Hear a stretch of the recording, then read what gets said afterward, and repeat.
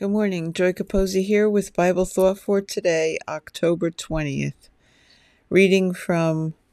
Continuing on the topic of prayer, reading from Matthew 6, verses 6 to 8. But when you pray, enter into your closet, and when you have shut your door, pray to your Father which is in secret, and your Father which sees in secret will reward you openly.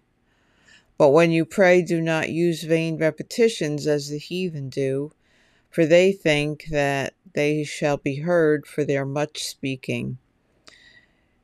Be not like them, for your Father knows what things you have need of before you ask him.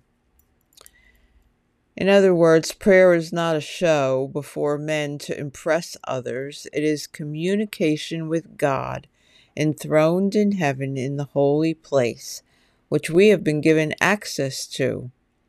When we are in communication with God, it is evident in our daily life. There's no hiding it. Keep on praying and have a wonderful day. And spread the word.